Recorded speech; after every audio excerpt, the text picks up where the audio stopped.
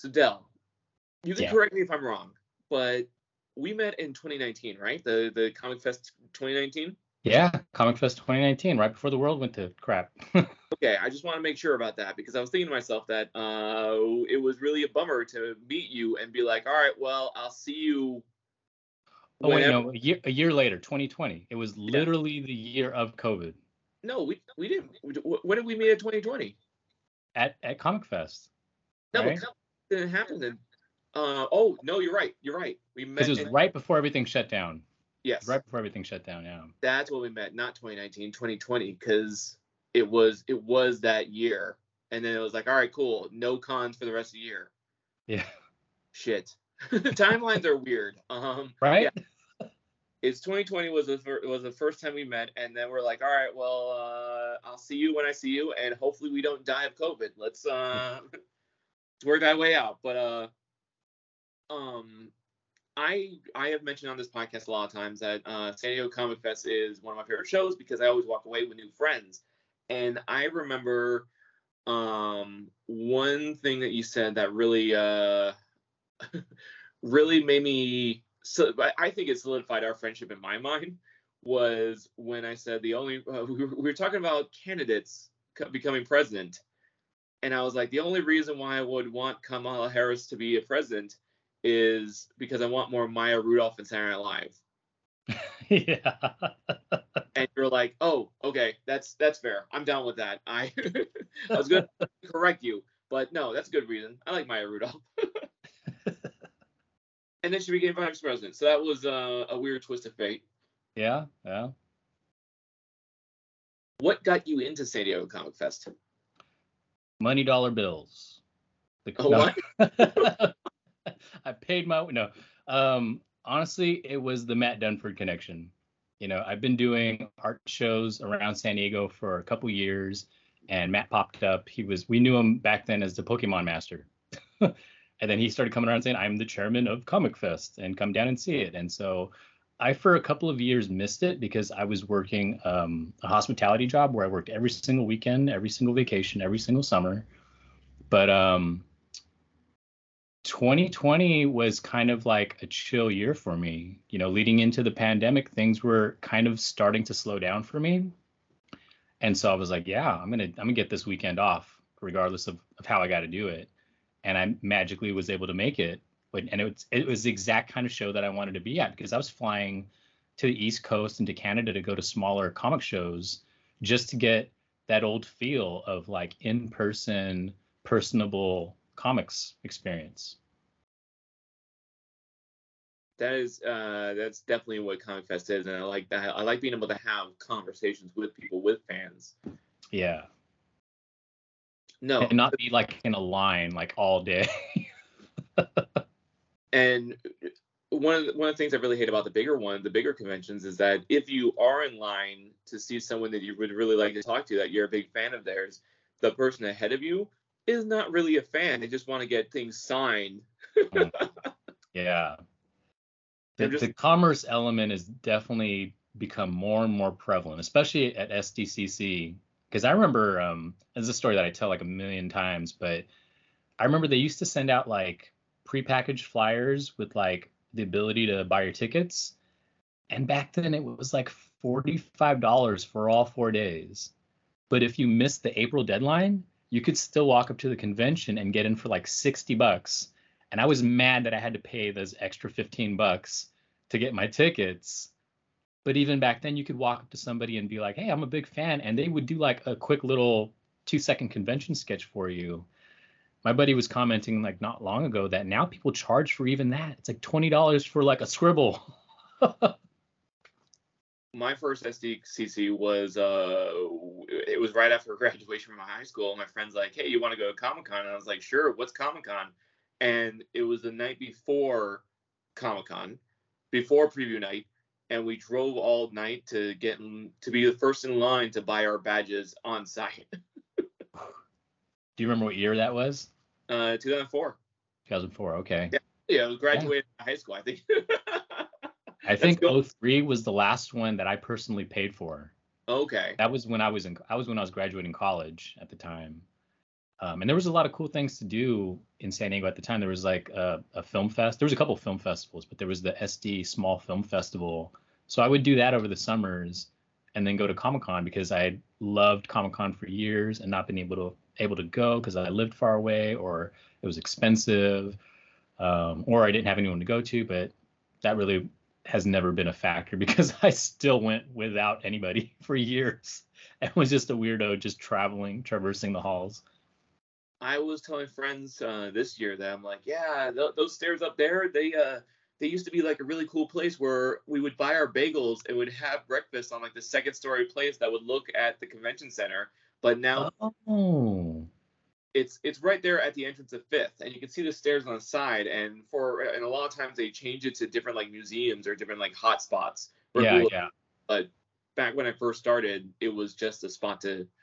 It was a spot with chairs and tables that you can have breakfast. It was not attached to any restaurant, and that was delightful. I miss that. Yeah, yeah, I agree. I'm a The golden days have come and gone. I'm I'm upset about the crowds. I'm definitely upset about the crowds, but I'm not one of those people that are like, oh, things should always stay the same kind of guy. Yeah. I'm okay with things changing. It's just weird walking down Gaslamp and see, it's right after Comic Con. We're recording this right after, like, not right after. Holy shit. Okay. I went from Comic Con to Midsummer Scream, and now it's been a week since Midsummer Scream, so it's not right after. Just my brain is right after Comic Con. So I'm thinking about all the things that happened that weekend, and walking down Gaslamp and being like, oh, that was back in my day, that was shit. I'm blanking on the name of fuck, what's it called? Damn it. No, I can't believe I'm blanking on this. It was damn it. I had it in my mind. Okay, so there was a restaurant where the staff is meant to be rude to you. Oh, Dick's Last Resort. Thank you. There you go. Yeah. I was walking past the Star Trek the Star Trek thing, and I was like, oh, this used to be Dick's Last Resort. Those were good times. And then I was also missing Burger Lounge on Fifth, and I'm like, damn it. That's right. That was actually the good one. I had a friend who she liked to go downtown a lot, especially up to the Tiki Bar up above the Padre Stadium. But she's got celiac disease. And that Burger Lounge was the only one that didn't fry the onion rings in the same thing that they fried the fries. So because French fries aren't battered, like you don't want to get flour on them. So she could get French fries there. And all the other burger lounges would just fry everything together, so she couldn't have them. She would have reactions. That sucks. Yeah. It's so weird, the privileges that you don't know exist. Oh yeah, yeah. And I often tell people that what was it? I was having a conversation with a friend. And I'm like, I told him about my privileges. And my friend's like, do you have an example? I'm like, no. But I'm a heterosexual cisgender white guy, so if we're talking, eventually we'll find a privilege I have that I didn't know about. And even though the fry privilege doesn't apply to all those descriptions I just said, healthy is a privilege. Being able to, I think being able to eat anywhere and not really worry about what's in it is an absolute privilege. Yeah. It's one that's in my mind because my brother had a lot of food allergies growing up. And so I was the snotty younger brother who was like, man, it's his fault. We can't have this. We couldn't have ice cream in our house. We only had sherbet.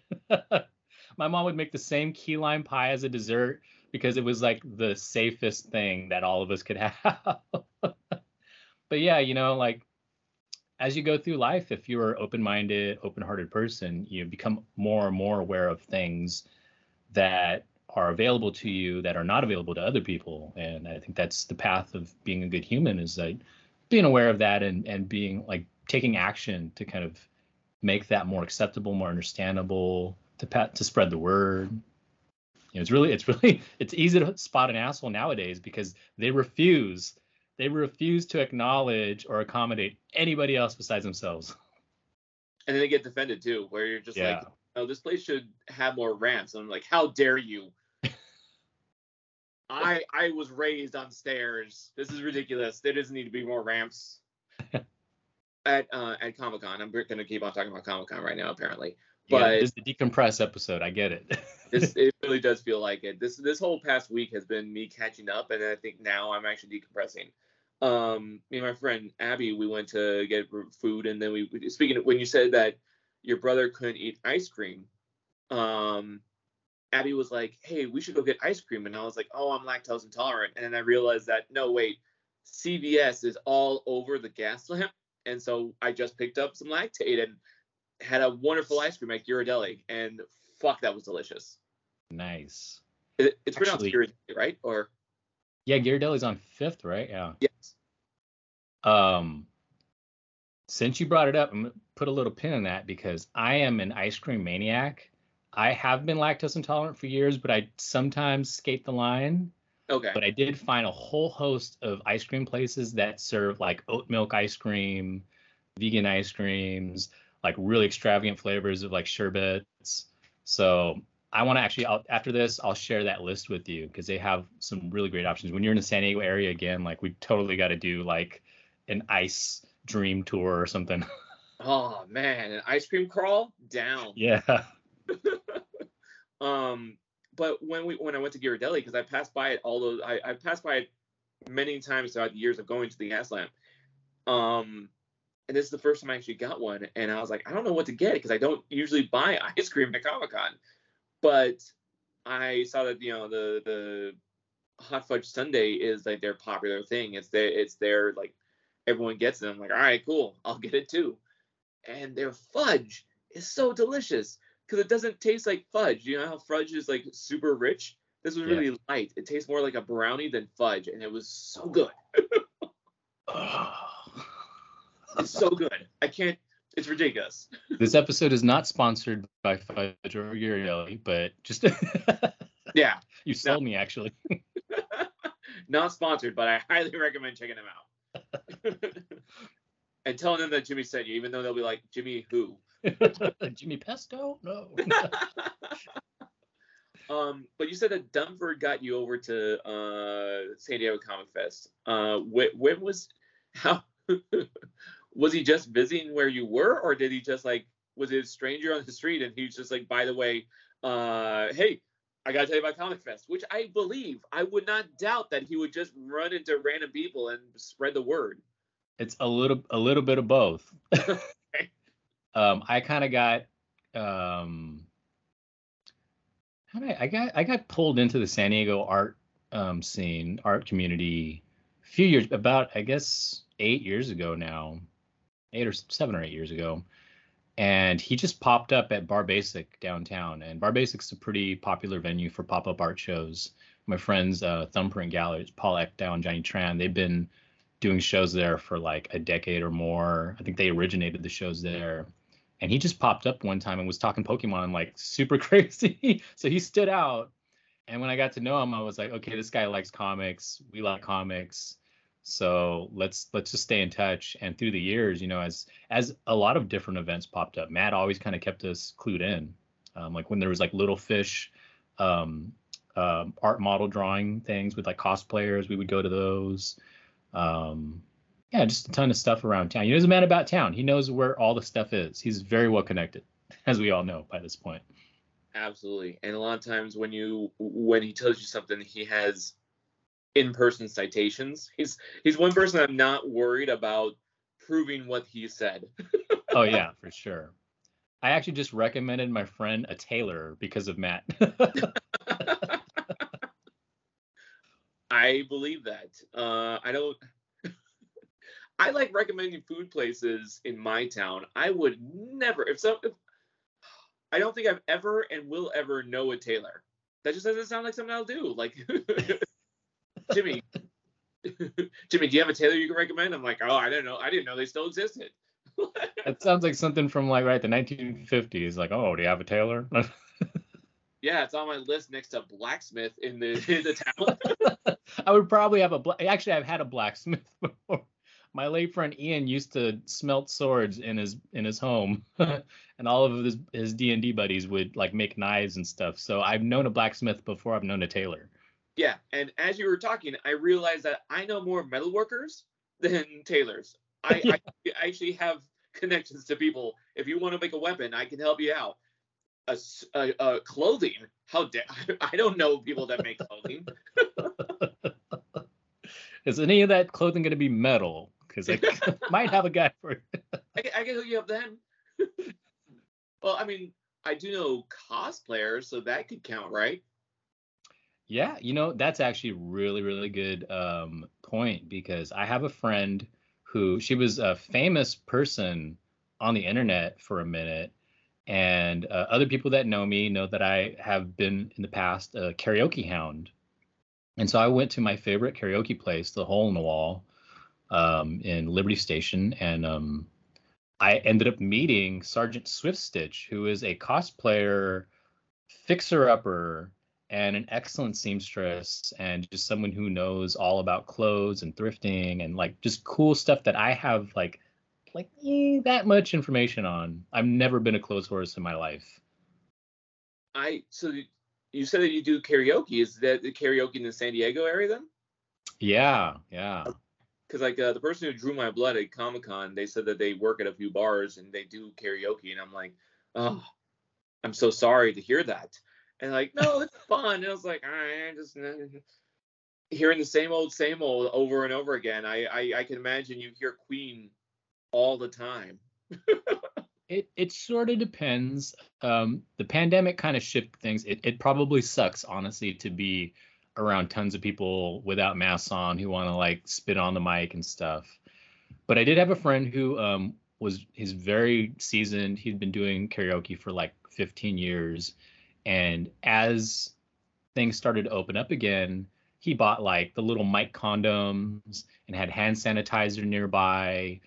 He would flip the mics every other session to kind of let it rest. And, so there's some people that are conscionable about it that know how to do it correctly. But then also a lot of people that were very small operation, they couldn't make money. So they kind of got out and the corporate people kind of came in. So nowadays, when you go to karaoke around San Diego, it's often like the same company that just has multiple hosts, send out these people with these like very basic lists. Everything is all online, which is nice because you don't have to like handle the same binder that everyone's handled, but it's kind of like the same songs. True. But I think every good karaoke host knows to not let people sing like the same obvious songs, and especially not the long ones like Stairway to Heaven. Most karaoke DJs know to like do not let someone sing a 7-minute song. Or if they do, they'll put it at the very end as a closer. Because that's how you usher people out of the bar. Like, we got to leave, so I'm gonna bore you to death. I went to a cidery yesterday, and they had karaoke going on, and the person picked "Hey Jude," and the end of that song lasts a long time. Yeah. And all the singer does is just say "Hey Jude" a million times. It was hilarious. Whenever the no no no no, every time that would happen up again, she would have to say "Hey Jude" like 10 more times. It was just fantastic. I was laughing my ass off. Karaoke Schadenfreude. She's like, I hope this is almost done. I'm like, I don't. And I know there's people that want the awkwardness. Like my cousin has always dreamed of doing that thing where you go and sign up for tequila. Yeah. Say tequila 11 times over the course of 3 minutes. Yeah, but then you have I think it's hilarious. I always laugh when I see that happen, and it happens a lot. And I just complained that I don't like hearing Queen's Bohemian Rhapsody a million times, but I do think the tequila gag is funny because people just stand there as the music's playing. You said you got roped into the art community. What is your art history? My art history is about as convoluted as art history in and of itself. So the short of it is that I was a latchkey kid. My mother was a full-time registered nurse. My dad was retired from the Navy. So I was nannied by the TV a lot. And then picture books and comic books and cartoons and anything I could get my hands into. When we were a lot younger, my brother would hang out with me. So we would do a lot of creative stuff at home. So I think I would say at a very young age, I wanted to be a comic book artist, comic book creator. And then going into like junior high and high school, my interests kind of diversified. I got into a bunch of different stuff. But I would say by the time I left high school, I was pretty determined to be Jim Lee. Like that was the big thing. Like Image Comics had just started, Wildstorm had been running things, or I guess they were like Aegis Entertainment or Homage Studios back then. But a lot of kids like me were like, oh, there's an Asian guy who makes comic books and they're really great and everybody loves them and I can make $1 million and buy a house.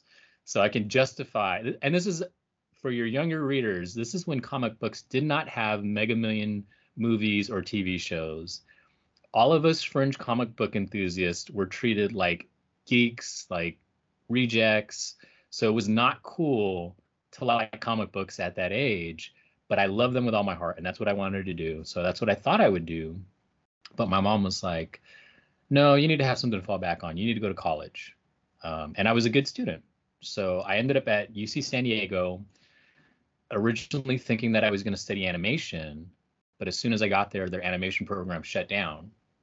So I went to the next best thing, which was film. I was very much into film around that time, like Gus Van Sant and Quentin Tarantino and Robert Rodriguez were like popular. So I kind of wanted to be like them.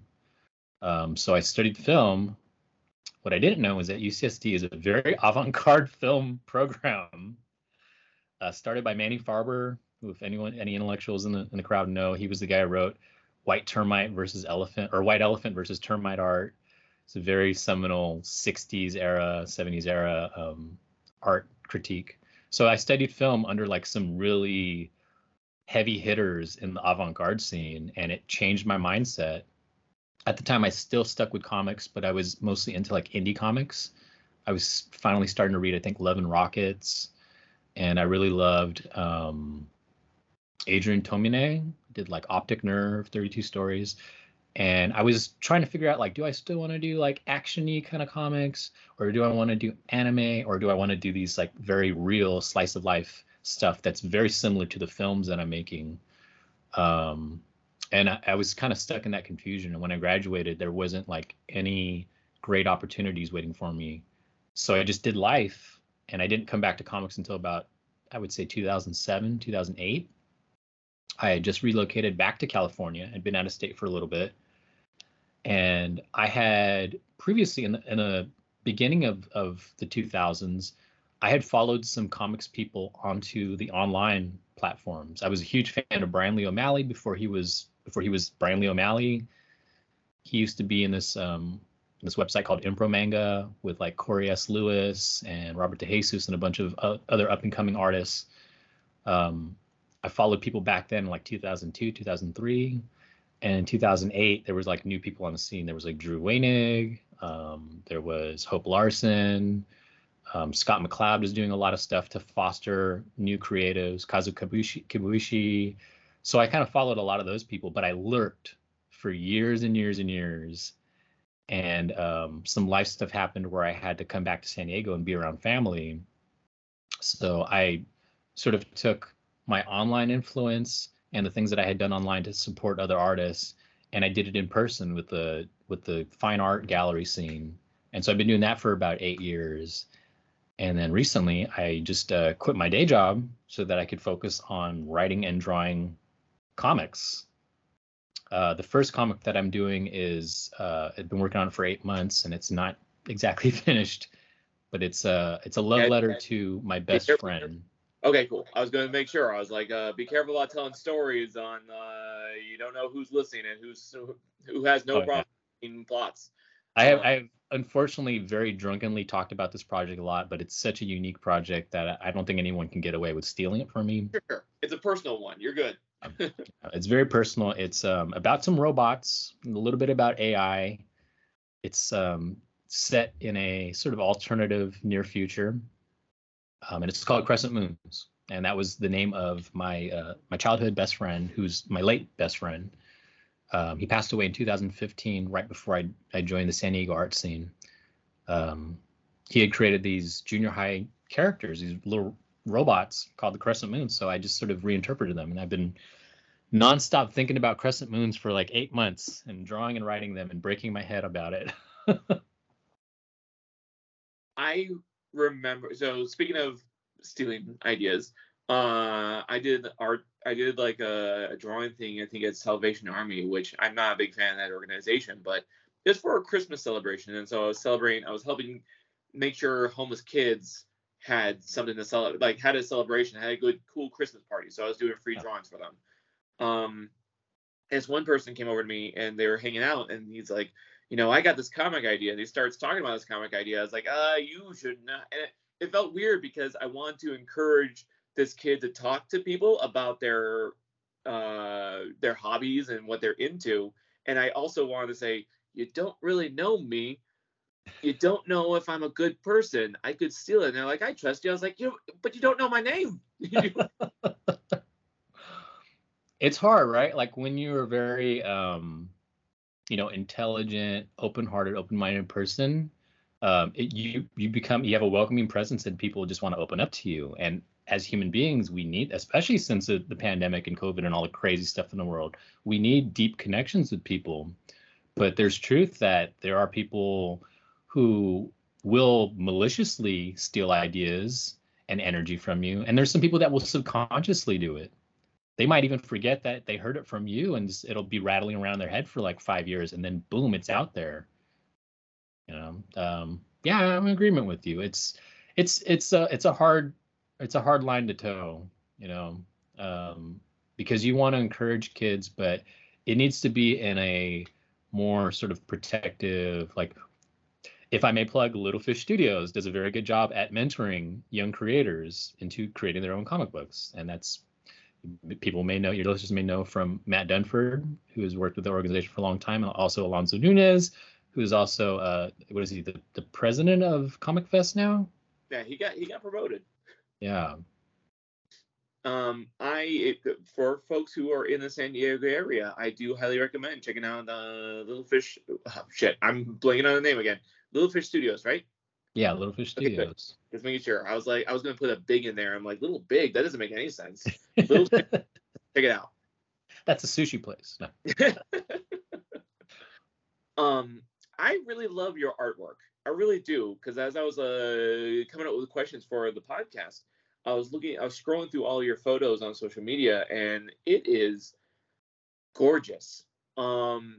Because you have really good anatomy, and then your shading is, I don't want, when I say scribble, I don't mean it in an insulting way. I don't mean it like, just knocking shit out. What I mean is that your shading is a bunch of lines, and it adds such wonderful energy to everything. Like, if the character is just sitting and not doing anything dynamic, they still look dynamic. And I was just mesmerized. Like, there's one character that is all he's doing, that there's not even a body. It's just a character looking off this way, and it looks almost like the character's tired. But I was looking at all the shading that you did on the different parts of his face, and it was just gorgeous. And I'm like, I was looking through it around friends, but my friends weren't looking at what I was looking at, and I was just like compelled to be like, hey, look at my friend's work. You need to see this shit. That is the nicest thing anyone has ever said about my work. Thank you. I'm trying to figure. I'm entirely self-taught. I've never really I go to life drawing. I got pulled into life drawing through a friend, and that probably helped me a lot, about especially anatomy, because I was terrible at anatomy for years, because I always wanted to draw superhero characters doing ridiculous things, and I didn't understand how skeletons and muscles and fat worked at all. But I study on my own, and I try to draw as much as possible. I think as an artist, though, I'm just very indecisive. I don't know how I want something to look. So like when I go about a drawing, I'm like, I imagine one thing, and then I start putting pencil to paper. I usually start with pencil because that's how I always started. But yeah, when I start seeing it materialize, like half the time I'm like, oh my God, you really don't know what you're doing, dude. So I would say my method is like, I just fuck it up until I can live with myself. I think that's every artist's motto. Because that blank page is intimidating, and I tell people, like, at Midsummer Scream, someone asked, "What's my favorite thing to draw?" And I told them, my favorite thing to draw is something I've never drawn before. I there's an infinite amount of characters, and I can draw a lot of characters, but being able to draw an infinite amount of characters, there's so many characters that you miss out on. And someone asked me to draw Pumpkinhead. I love the movies, I just never got around to drawing it. And I was like, oh, this is so much fun. I love drawing this character. And having that direction. And that's why I love art challenges, because they have prompts, and the prompts direct your mind to do a thing. Because when you have that blank sheet of paper, a lot of times you're like, oh, fuck, I'm making something up that doesn't exist yet.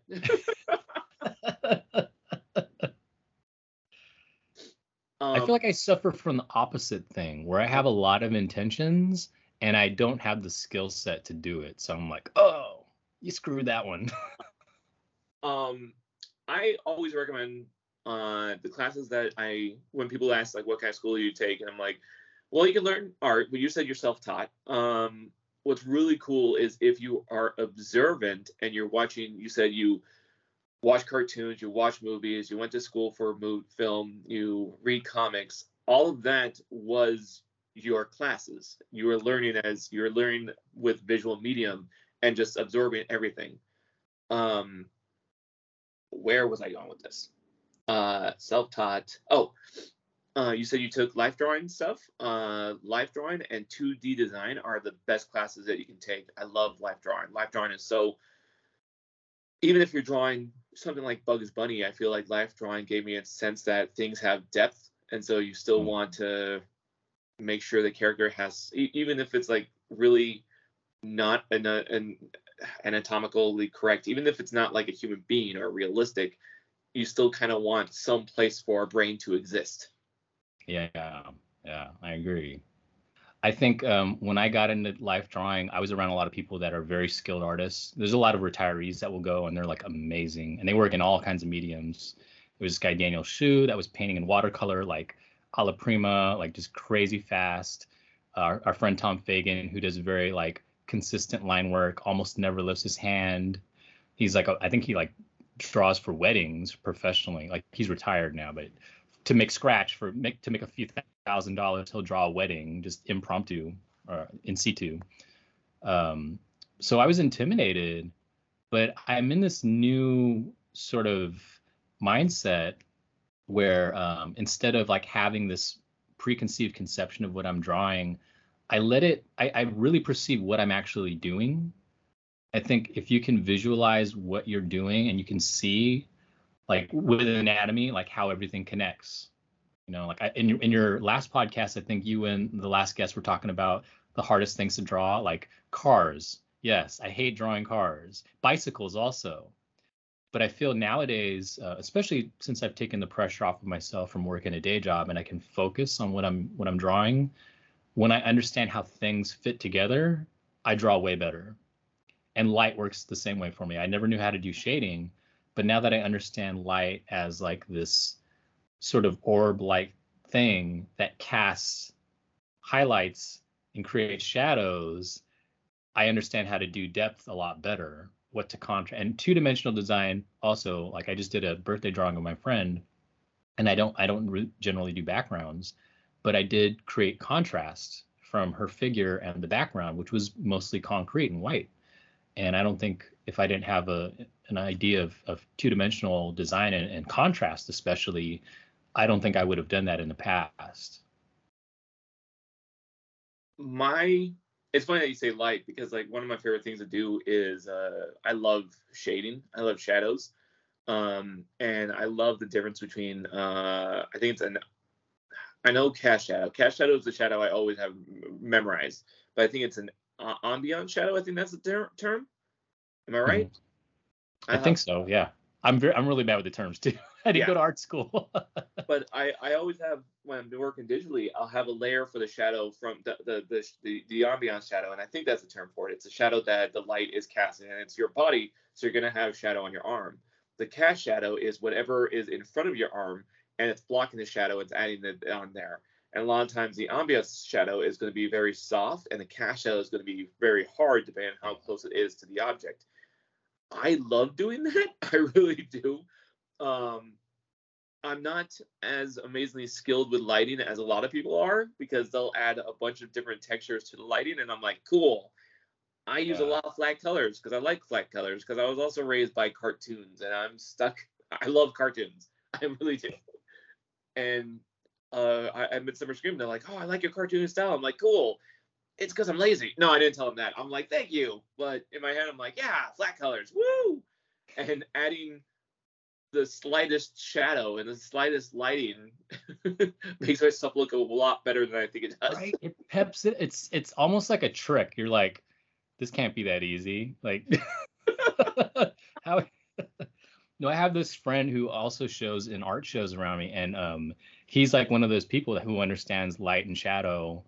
And I should know better because I went to film school. I had to physically light things, I had to learn photography and all that. But my friend Paul Naylor, he does a lot of like horror themed drawings and paintings, and he'll do like colored light. So there might be like a blue light on one side and then like a magenta light on the other. And so this person has like dual lighting, which creates dual shadows. And like my brain is like, oh, shut down, blue screen to death. Seriously. I kind of I don't want to say I know what I'm doing with the dual lighting. I just bullshit my way through it, and it works out. And I'll usually do that when I'm working with horror films. When I work. And you said that your friend works with scary images, with horror images. I think a lot of times you have to have the dual lighting when it comes to horror. I think that's what do you think?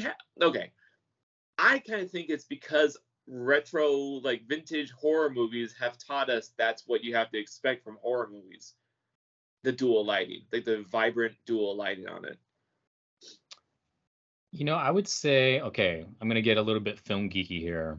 Good. I would say a little bit of horror gets its DNA from film noir, Okay. which is very post-war and very dimly lit and about obviously fatalistic themes, so it's very dark. And then as you move into sort of modern horror, people want to do fun stuff with color. And so, yeah, you like throw some gels on some lights. You have a blue light that's like very obvious. You have an orange light that's very obvious. And I think aesthetically, like it's very pleasing. It creates dimension while also being very designy in a sense. And it just gives it that pop, like in the old days of Hollywood, it was just like a straight light directly on the subjects, maybe a backlight, the halo light, and then maybe like what they call a kicker light to kind of fill in some of the shadows. And we just got used to seeing that. Like we almost think of that as reality. It's so boring, so vanilla, so pedestrian that I think, especially people that work in horror that are really trying to like be sensationalistic and grab your attention and make you feel something guttural, visceral, like playing with the color and the lights and using very strong lighting, I think it's almost like a rule breaker. It's almost like you're not supposed to do that. So yeah, we're going to do that. Thank you for getting really film nerdy, because that was very informative and very awesome. I enjoyed every bit of that. I do consider myself a film nerd, but not with film nerd without the information to back it up. Self-taught film nerd. Speaking of movies, recently Batgirl got canceled, and it has really upset me, because I've been looking forward to that movie so much. Every image of it, like when we first saw Batgirl in her costume, in her outfit, I really loved. It looks great. Yeah. It was so good, and I love that style. When that version of the costume came into the comics, I was like, this is great. And I've only been drawing Batgirl in that costume because it's just really fun to draw. Yeah. And so I was really looking forward to this movie, and it got canceled. And I'm really upset about this. I really am. Yeah. Some money bag was like, oh, I can't recoup my investment on this, huh? That's a shame. I actually wasn't following that project. I'm not a huge DC person, funny enough. But I love that because, like I said, I followed a lot of online artists, and Babs Tarr was partially behind that costume. And I've loved Babs Tarr for many, many years when she started out as a newbie and then started getting those DC contracts. So, yeah, I'm right there with you. Like that was just a crappy move on whoever was pulling strings to do that. I'm okay with cancellations when they're early on in the project, and I'm like, oh, that's a bummer. Oh well. But this was really far along. It's always going It's to pretty sting. much done, wasn't it? Like they just needed to go to post, I think. Yeah. I mean, I think it might be one of those situations where the fans are like, "Hey, release the footage," and then like they hire someone to edit, and then we get like the first cut, and then like the later cut. They're saying that we should expect the premiere to be at Comic-Con in Hall H next year. Oh, is that for real or? No, I didn't. Maybe, yeah. That's a I good prediction. I would put some money down on that. I think you are absolutely right that this is to stir up buzz and then make it a big release. Yeah, like I feel like Warner Brothers money wise is kind of shit in the bed when you compare them to what MCU is doing. So anything you can do to buzz some interest into it, yeah. What's really strange is that I feel like Marvel. The only reason why Marvel is successful is that they've invested a lot, because they go out on limbs, they invest in people, and because they hire actors who are not necessarily big names at the time. Robert Downey Jr., Chris Evans, they were known people, but no heavy hitters. And they invest in them, and they luck out, because then he was a perfect Captain America, he was a perfect Iron Man, and it just goes along this whole thing. We will never see another another Avengers like the first, like ending with Endgame, because that was the first time it's ever happened in such a 10-year span of movie making. Yeah. It's nuts. It's insane. But a lot of studios think that they can just do it and not have the heart behind it, because I remember when Universal tried to do the Dark World franchise, and they're like, "Here's a photo of all of our Dark World characters. We don't actually care about these movies, but we want to do something like Marvel." And it's like, We want some money. we want some money. Yeah, but Marvel loves those films. They do well by those characters. I would have to say that there's probably some back office stuff that involves Kevin Feige and like some high-powered investors.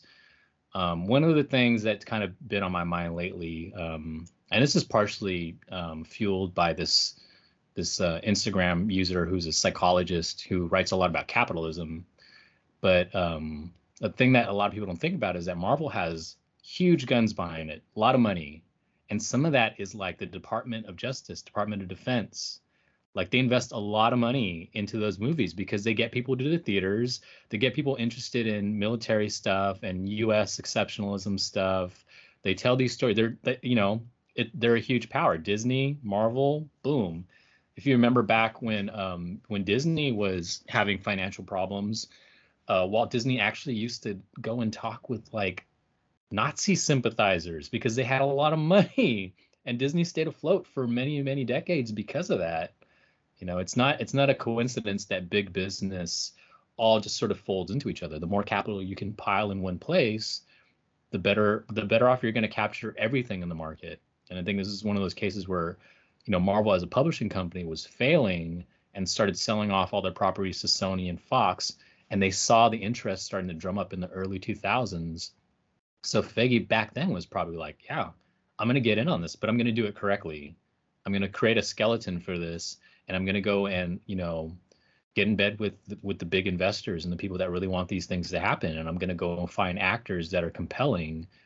But like even to think like what those actors were doing when they were beginning their careers, what they did in the middle of those careers is also just like a huge thing to talk about. Like those guys, they don't stop doing junkets. They're going around the world year round promoting these films, and I'm sure collecting huge sums of money for it. But it's also generating a lot more income and a lot more buzz for them. So they're kind of in a way. I guess I'm being the MCU naysayer, but they're kind of like the Yankees. They can't lose. It's true though. It's very true. But I feel like completely forgot that they were backed up by the military, because if you look at that first Iron Man, because I know, what's it, Michael Bay, Transformers was very influenced by the military because they had legit jets tech, people who knew Yeah. what they were saying, so it actually felt authentic. And I feel the same goes for Iron Man, that they have the actual people involved that would be involved. Fuck, I didn't even think about that. You're right. And if you remember in Iron Man 2, Elon Musk makes a cameo. Yeah, Big Tech was in there, yeah. damn. Even in Iron Man 2, you had Sam Rockwell's character Hammer. At when he's introducing the robots, you have the music from all the branches of the military, and I didn't even know. I didn't know that the military had copyrighted music until I watched that movie, and the end credit says music provided by, and they said all the branches of the military. I'm like, really? Come on, U.S. Really? Gotta monetize, man. That's so silly, though. That like, I didn't know that we had musical cues for our different branches. That was silly. I think it's silly. So speaking of projects, speaking of big studios, and the reason why I brought up Batgirl is that one of my friends mentioned that you can make a whole universe of canceled projects from DC. If they did make a universe and they made a team that had to fight against the executives that keep trying to kill these characters, who would be the leader of that the Justice League of canceled projects?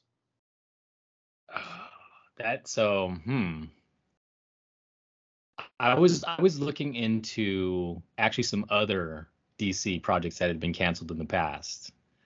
And what stuck out at me was that there was a Plastic Man project that never came into fruition, and it could have possibly starred I think Keanu Reeves is one, but I'm not into that. Bruce Campbell. There could have been a Bruce Campbell Plastic Man, or more recently David Tennant. And I'm down as fuck for either one of those. But if we could have like a super sarcastic Plastic Man leading the Justice League against the crazy executives, and get who's it, Kyle Baker, who did Plastic Man for years and was like hilarious run, get Kyle Baker to be involved in some way, like that's what I want. For sure. So my mind was going towards like Nicolas Cage's Superman, or I forgot to look it up, but Wonder Woman. DC was going to make a Wonder Woman TV show, a new Wonder Woman TV show, but it didn't even get past the pilot, and there's still photos of Wonder Woman running through the streets in her costume. And I remember when they first showed the costume on the internet, and so many assholes were like, Wonder Woman's wearing pants, that's dumb. But I think Plastic Man would be such a funnier leader of this group. I mean, I loved the Plastic Man cartoon as a kid, and even when they threw him, was it? No, it was the Elongated Man. Sorry, they had the Elongated Man in the Flash, and I thought he was kind of a funny character. But like, I don't generally do too much funny in comics, but when I genuinely read something funny that's in comics, like I'm all in. Like Agents, was it Agents of Hate, Next Wave? I thought that was hilarious. I love that comic. I want to see more. I want to see Fing Fang Foom in underwear. Like, yes, I'm on board for that. So yeah, like, dude, Plastic Man is my guy, I guess. I think that would be really funny. I think that would be unexpected. Like someone, well, it would be Batgirl winding up in this universe of canceled projects. I was thinking of what the team's name would be, and I don't want to use the term cancel. Like, I think there's got to be a better word for it, because I feel like too many Republicans are using the term canceled as like trying to be censored, or trying to it's the whole wokeism trying to cancel. Like, okay, what's her face from not Rogue One, Mandalorian, Gina something. Yeah, Carano, I think. Yeah. Yeah. Online, like I keep every now and then I see an ad for her newest movie, and it says Disney canceled her. I don't want to use canceled for this team, because I think that dumb people are using it stupidly. But I think that I kind of want to draw this now. I want Plastic Man, like Batgirl shows up in this universe, and Plastic Man's like, the executives are trying to end us, but we're gonna come for them. They say that we can't earn the money, but let's. Like, I want to add. And maybe it could be one of those things where like his refusal to get in bed with like the military industrial complex entertainment complex is actually what's the saving grace. Like I want to make money because I'm a great star. I have star power, but for some reason they don't want anything to do with me. Oh, because you're an actual hero. I want to add Swamp Thing to this list, even though Swamp Thing did Oh get. yes. Swamp Thing got one season. He got further than the other guys. Was there a newer Swamp Thing that I missed? Because I remember the one from like the '90s with like Heather Locklear. There was a newer Swamp Thing that got canceled after one season mysteriously. Wow. And I think you should. I mean, okay, I have to look that up because I don't know anything about it. Yeah, because it was more of a horror thing. Do they not know the Bissett run and the Alan Moore? Like, that's what Swamp Thing should be. Check it out. It's that first episode is straight horror and it's fucking scary. Oh man, it's gonna piss me off, isn't it? I'm gonna get to the end of the season and be like, yes, what? that is correct. Firefly all over again. Because when it got canceled, a lot of us were like that. Yeah, Gotham lasts a long time, and Swamp Thing was done hard, like straight to the comics, and got canceled after one season. Is Gotham still running? No, Gotham's done. Gotham ended a while ago, but I actually really love Gotham. The first season of Gotham was silly as shit, but once you get past the first season, they realized that they shouldn't take themselves too seriously, and they really spread their wings, and it's one of the coolest Batman projects I've ever seen. I don't, you know what? I'm gonna spoil it. They had Professor Pig on Gotham. Oh, okay.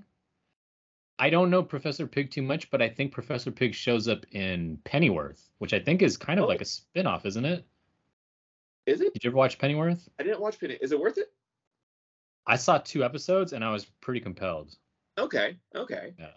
I didn't it's know a little bit secret agent-y. You know, it's obviously it's way before Bruce is old enough to know anything.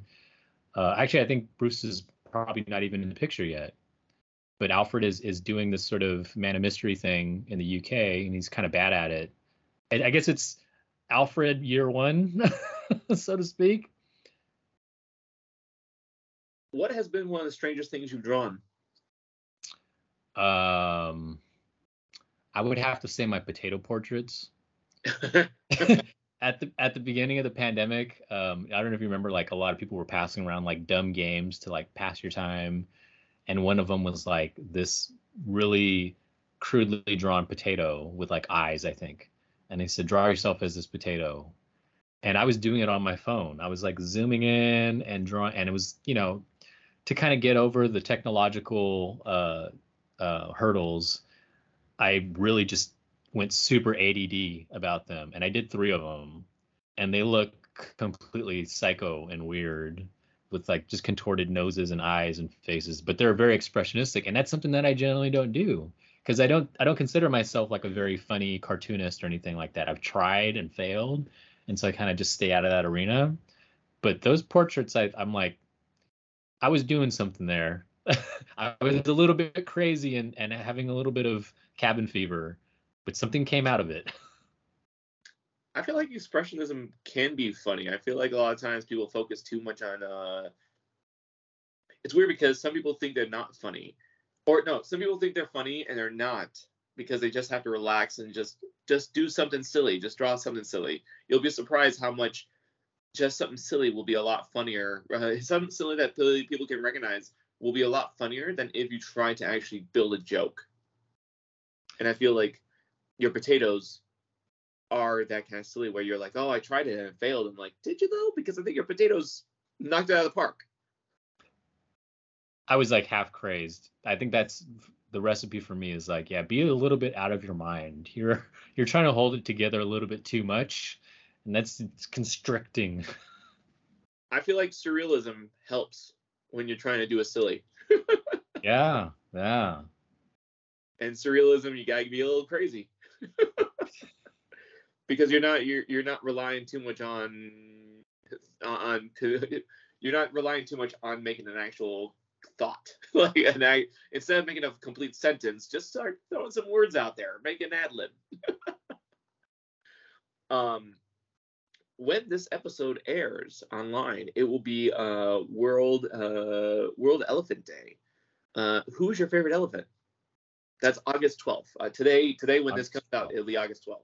Okay, so for World Elephant Day, okay, if we're going strict definition of elephant, nope. I want to say not strict. It's not a strict definition. I'm just making sure about that because there's an elephant character on Green Lantern, and I kind of dig him. So he's not necessarily.